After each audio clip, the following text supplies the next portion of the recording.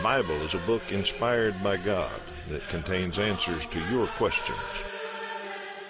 The Bible reveals Jesus and explains His sacrifice. It contains God's plan for the family. It also has the truth about life and death. Join us as we look for answers to your questions and help you know your Bible. Welcome back to Know Your Bible. Glad that you've come back today to study the Bible with us. That's what we're going to do. If you're a first-time viewer, let me explain. We encourage Bible study. We want all of us to know our Bible better. And one way we've found that's pretty helpful to do that is just answer your questions about the Bible. So we'll give you a phone number and a website at the bottom of the screen all the time. You can use those anytime to get in touch with us. If there's something you've always wondered about the Bible, is something in the Bible, or what's this mean, just give us a call or log on and let us know what your question is, and we'll put it in the stack and get to it just as quickly as we can. So we'll try to answer as many questions as we can today. And when I say we, I mean I'm Steve Tandy, and we've got two gentlemen down here to help me. Jeff Martin's down on the end. Hi, Good Jeff. morning. Toby Levering in the middle. Hi, Good Steve. morning, Toby. I'm glad you're here, and we're all studied up a little bit and ready to try to answer some questions, but our viewers get the first one every week, so here's yours for the day. What New Testament book is part 2 of the Gospel of Luke? Luke wrote 2 books, part 1 and part 2, and we'll give you the answer to that at the end of the program. See if you know some Bible history there. Looks like Toby gets to start us out today, so yes, sir. What's your question? The viewer wants to know why did the people in Genesis live so much longer than we do? And the viewer is right, apparently has read some of Genesis. And one of the first things you notice is that the characters there in the narrative live several hundreds of years, and in fact, one of the longest recorded lives is Methuselah, who lived 996 years, almost a millennia. And it's very natural to say, wow, why is it that they live so long? What is the difference? And the Scripture really doesn't tell us the answer to that. It does give us, or we can probably infer some ideas. Of course, God created that world, and so it was a perfect world. There was no the environment was perfect, the temperature was perfect, everything about it was exactly as a perfect creator would make it. Human beings were different. They were very, there was no disease, there was no sickness, there was no things that we are used to in our world today. So I think that those factors probably played a part in it, but the Scripture really never says exactly why. We do see that after the flood, we see a noticeable drop-off from hundreds of years to a more what we would be used to today. So there's lots of possibilities, but the Scripture really doesn't say. There is a clue in the very first verse. We can look at it. If you're a reader of Scripture, you know it well. Genesis 1:1 says, "In the beginning, God created the heavens and the earth." And so because God was involved, that probably has much to do with the perfect world of that time. I hope that helps you. Okay, thank you, Toby. And I'm going to get in advance of some of the calls here in just a moment. Some of our trivia fans are going to question your Methuselah age. Did I say it wrong? You sorry. said 996. I'm sorry, 969. Sorry. I knew Toby knew the answer, but I mistyped it here on my a little numeric dyslexia there. Anyhow, I knew some of you would call in and try to straighten us out. So, and that's good, actually. They'll help us every once in a while. Always check your Bibles. All right, here's the question. What was the purpose of the man who ran away when Jesus was arrested in Mark 14:51? That's kind of an obscure little story, but it is kind of strange. So let's just read the verse, and then we'll talk about it. Mark chapter 14, verses 51 and 52, and this is during the arrest of Jesus in the garden. It says, "A young man followed him with nothing but a linen cloth about his body. And they seized him, but he left the linen cloth and ran away naked." All right, kind of an interesting little story, and our viewer wants to know what the purpose of it is. I don't think there's any purpose to it. It's just good reporting.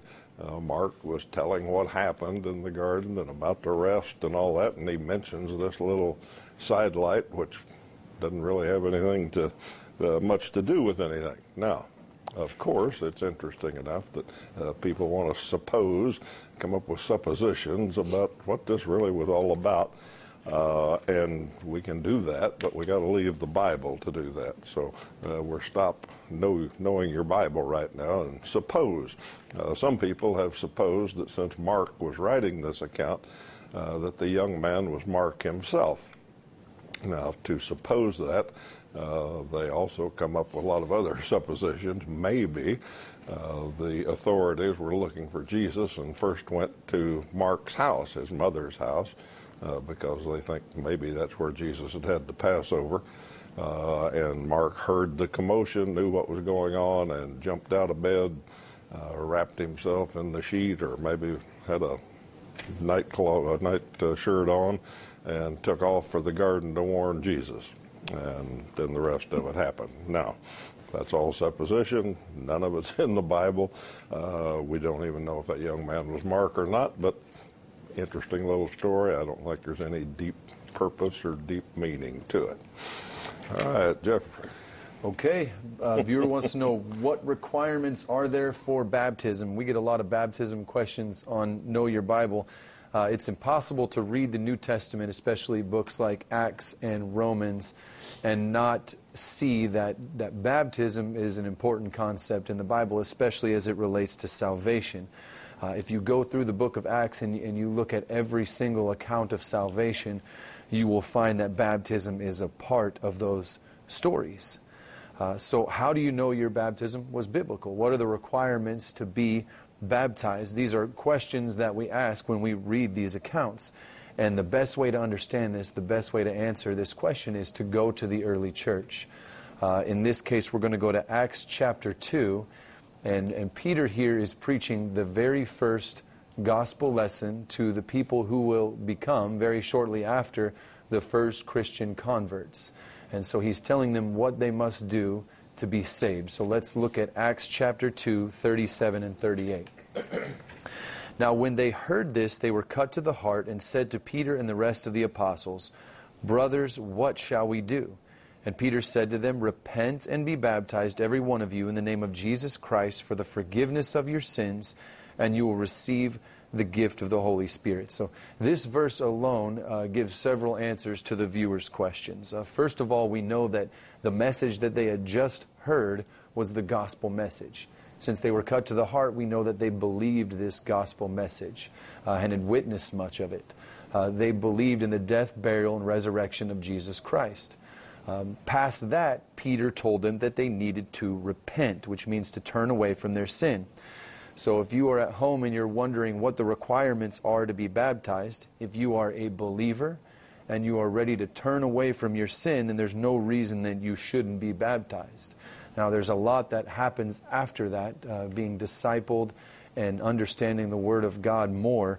But if you are a believer and ready to repent, then again, there's no reason you shouldn't be baptized, and it tells us then we'll receive the gift of the Holy Spirit. But again, those are the only two requirements, belief and repentance. All righty. Thank you, Jeff. Let's take just a moment and then ask our viewers if they'd like to study the Bible. You're watching the program, so we know you kind of are interested in the Bible, but we answer just a few questions each week, and hopefully you learn a little bit, but the only way to really learn the Bible is to get into it yourself, and we advocate home Bible study. We know a lot of people find that hard to get started, so we've got some tools that we think are really helpful. Here's a set of lessons that are a good introduction to the Bible. They start with the Old Testament and the New Testament, so you know the two big parts of your Bible, and go on from there. When you finish that course, we've got some other courses that are a little more advanced, longer and more detailed, and keep you studying the Bible for a long time with Know Your Bible study tools.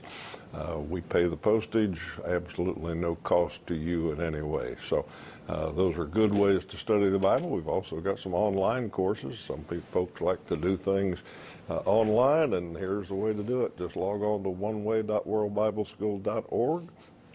They'll ask you a few questions and you'll get signed up and begin studying the Bible on your digital device. So pretty easy way to study the Bible. And all these are great ways. Use the phone number and the website. If you got questions about that, we'll get you started studying the Bible.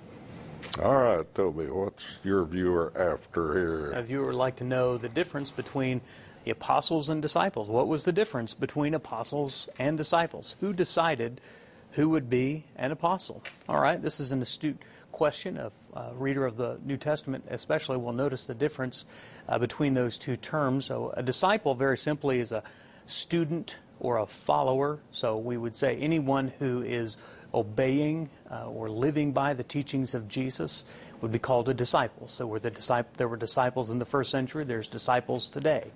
Jeff was talking about who can be baptized. That's a person who's wanting to become a disciple, who believes that Jesus is Lord, turning away from sin and wanting to commit their whole life to walking as a disciple. And Jesus said in Matthew chapter 28, I don't think this verse is on the screen, but he told the apostles, he said, therefore go and make disciples of all nations, teaching them to obey, baptizing them in the name of the Father, Son, and the Holy Spirit, and teaching them to obey everything that I have commanded you, for surely I am with you always to the very end of the age. And so he's telling the apostles to go make disciples, to go make followers, people who are wanting to live according to Jesus' commands, to obey everything. Now the word apostle is a Greek word, and it's very easy to remember the definition. Just remember a penny. A single penny is 1 cent, and that's the meaning of an apostle, is 1 cent. And these were men uniquely called by Jesus, and they were sent out, just as they were just in the scripture we just read. They were sent out to preach about Jesus, to preach about the King, and to preach about the church, the kingdom, the King and his kingdom. They were sent out all over geographically, and of course in the book of Acts we see that mission spreading from Jerusalem to the very ends of the earth. An apostle is someone who's given authority by the one who sent them. So another way to think of it is all apostles were disciples, but not all disciples are apostles. The original 12 is found in Matthew chapter 10. These are the ones that Jesus sent first, in Matthew chapter 10, verses 1 through 4. He called to him his 12 disciples, and he gave them authority over unclean spirits to cast out, to heal every disease and every affliction. The names of the 12 apostles are these: first Simon, who is called Peter, and Andrew his brother, James the son of Zebedee, John his brother, Philip and Bartholomew, Thomas and Matthew the tax collector, James the son of Alphaeus, and Thaddeus, Simon the zealot, and Judas Iscariot, who betrayed him. Okay, so these were men who were disciples, but they were given unique authority by Jesus. There were some other apostles, that kind of special circumstances. We have Matthias chosen to replace Judas in Acts chapter 1, verse 26. We have Saul, who is uniquely called by Jesus as an apostle, as a missionary to the Gentiles in Acts chapter 9. Barnabas in Acts chapter 14. So these were ones who were specifically called later, but those are the original 12 that we just read. So there are no apostles in the world today as there were in Scripture. The word apostle is still used by some groups today, but it is these people do not meet the same qualifications that the original apostles did. So no, there are disciples today, but no apostles today. So I hope that helps clarify the difference between a disciple and an apostle. All right, got a little marriage counseling question here. A viewer wants to know, is it wrong to marry someone of a different race? And if you look in the Bible, the first thing you'll figure out, if you read all the way through it, you won't find anything about race. We've concocted that. God doesn't talk about race. And that surprises some people, but the Bible talks about the human race, and that's what he talks about. Now, there are some distinctions between who can marry who and all that, especially in the Old Testament. But it doesn't have anything to do with race. It has to do with religion, actually. Let's just read the command in Deuteronomy that God told the Jews about, warning them about the pagans. He said, "You shall make no covenant with them, nor show mercy to them, nor shall you make marriages with them. You shall not give your daughter to their son, nor take their daughter for your son, for they will turn your sons away from following me to serve other gods. All right, there's the warning and the reason for it. The Bible talks about pagans, people who don't believe in Jehovah, the one true God. And God said, don't mix with them. Don't marry them. So that's about religion more than race. Nothing about race. Now, that's the Old Testament. The New Testament doesn't specifically mention marriage, but it talks about being united, which would certainly include marriage. Let's read a few verses from 2 Corinthians chapter 6. Paul told the church in Corinth, do not be yoked together or united with unbelievers. Now, that would include marriage. It would include close business relationships. It would include all kinds of yoking together where somebody partners up with somebody. And here's the reason. Paul says, for what do righteousness and wickedness have in common? What fellowship can light have with darkness? What harmony is there between Christ and Belial or Satan? What does a believer have in common with an unbeliever? So that's the advice in the New Testament is Christians, God followers, Christ followers, shouldn't make close relationships with somebody who doesn't believe in God, who doesn't follow Christ. And Paul's reasoning is, what do you have in common? How's that going to work? Well, it's not going to work well, which is basically the same advice that there was in the Old Testament. So if you're looking for the Bible to talk about someone you shouldn't marry, don't be looking at the color of the skin or the ethnicity. Look at the belief system and the whether they're a God follower or not. So that's what the Bible says about marriage, or part of it. Let's see. Jeff's next. Yep. Got one about dreams. A viewer wants to know, does God still communicate to us through dreams? And they rightfully said still, because we know from the Bible that God used dreams several times to speak to humans. Joseph, the son of Jacob, in the Old Testament. Joseph, the husband of Mary, in the New Testament. Solomon, King Nebuchadnezzar. So we know that God uses dreams to communicate. Now, fast forward today, if someone told me that they had a dream that was sent by God, I wouldn't tell them that they were lying. However, I would be a little bit skeptical, especially if that dream did not align with the Word of God. And the Word of God is kind of the point here. We live in a time where God's Word has given us everything that we need to know, everything that we didn't need to know on this earth to live and to move forward. When we try to go beyond that word, when we try to add to that word, even through something like a dream, it doesn't make any sense. Let's look at Hebrews 1 and 2 that kind of encapsulates this concept. Long ago, at many times and in many ways, God spoke to our fathers by the prophets. But in these last days, He has spoken to us by His Son, whom He appointed the heir of all things, through whom also He created the world. So again, the knowledge that we need to live our lives, the knowledge that we need to understand things should all come from Jesus, come from the Word of God. And that's the first place that we should look for clarity. Not the dreams of someone who calls himself a prophet or really the dreams of anyone. So I'm not saying that God doesn't use dreams today. What I am saying is that the Word of God is sufficient. It's sufficient for what we need on this earth.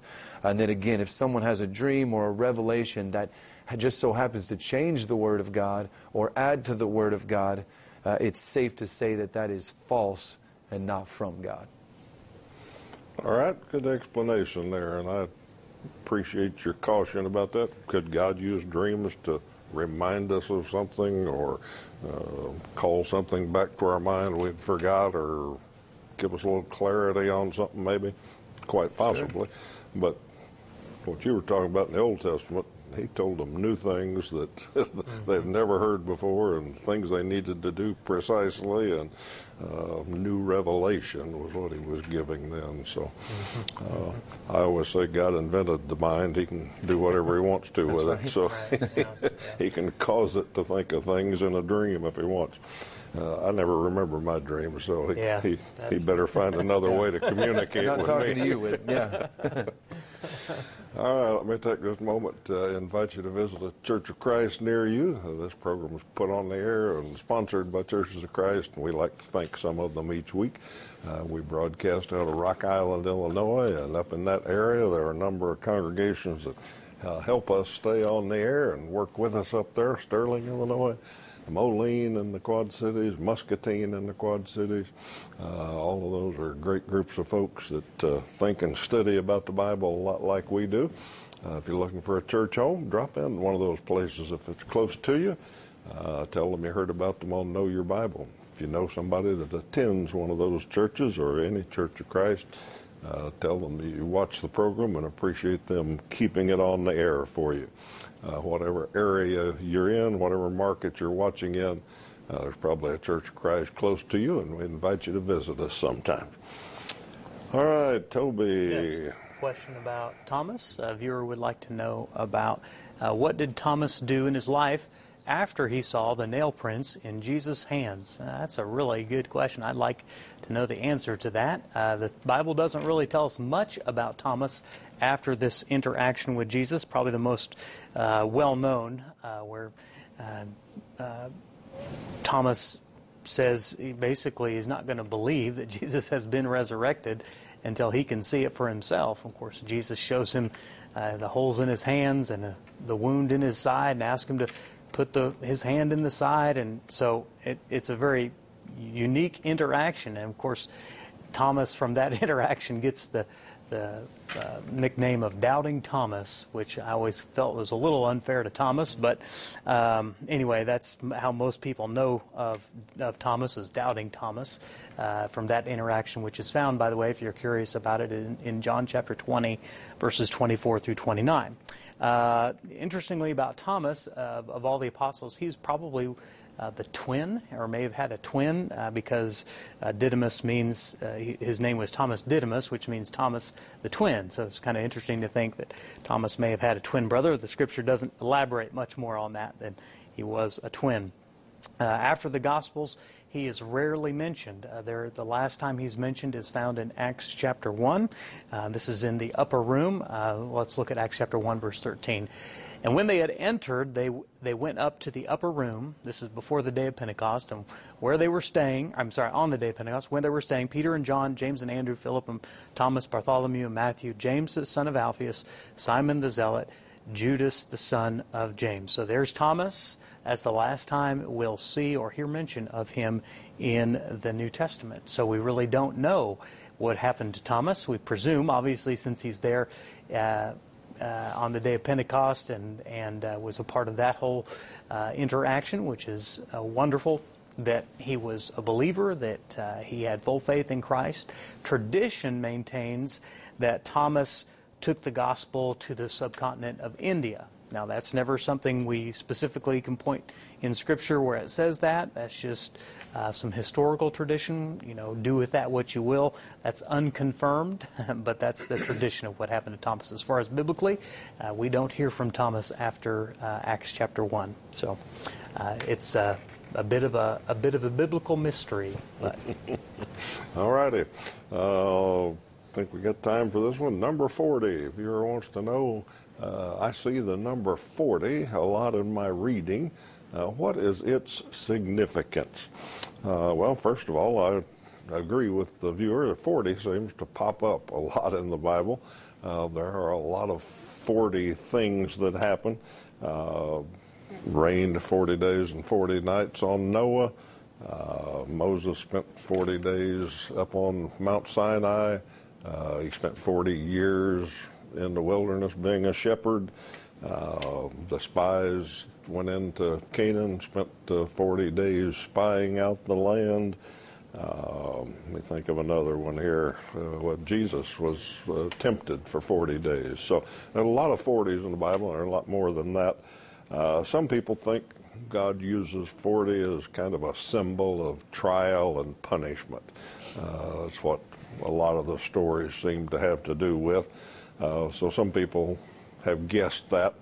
But the Bible doesn't say there's anything particularly important about 40. God does seem to use it a lot, but there are other numbers that occur kind of frequently and seem to have some special meaning.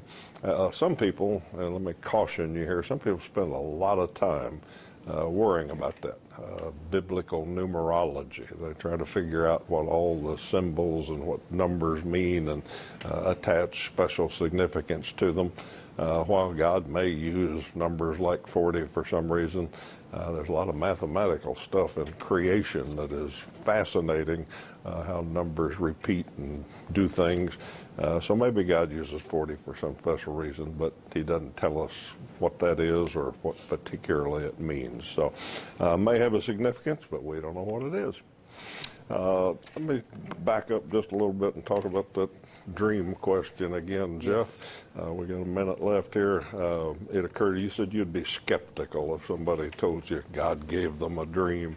And I got thinking, that's a good idea to be skeptical, because if you think about it, almost all the false religions and the cults especially, things like that, are started by somebody that claims to have got a dream or a vision from God, and tells people, here's what you got to do. Why? Well, because God told me. And you look back through history, and Jim Jones and that affair, and Joseph Smith, and even Muhammad, all of them, I got this directly from God. Sometimes they enhance it a little bit. Gabriel came and told me, yes. Or somebody came and gave me these golden tablets and interpreted them for me, and all that. But that's how most false teaching and false religions start, is some guy says, God's talking directly to me. Yeah. So I didn't think about that historically, but if you look at the fruit of people who claim to have dreams, most of the time that doesn't end well. So. Yeah, and the check on that is it in here or not? That's right. If it's not in there, okay, if God told you that, fine, but I don't have to follow it. That's right. Yeah. Anyhow, beware of dreams that change the Word of God. All right, let's get our trivia question answered today. What New Testament book is actually part 2 of the Gospel of Luke? Well, that's the book of Acts, and if you read the first verse of Acts, Luke tells you that. He's writing to Theophilus, and he says, I told you the start of the story, now I'm going to tell you the rest of the story. So Luke and Acts are parts 1 and 2. We're glad you've been with us today. We hope you come back next week for more questions. Until then, have a great week.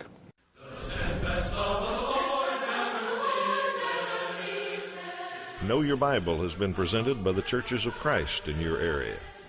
Churches of Christ are non-denominational, and each congregation is an independent group of Christians seeking to do God's will. Our goal is simple New Testament Christianity. We follow the Bible as our only guide. Contact us with any questions, and we encourage you to visit a Church of Christ near you.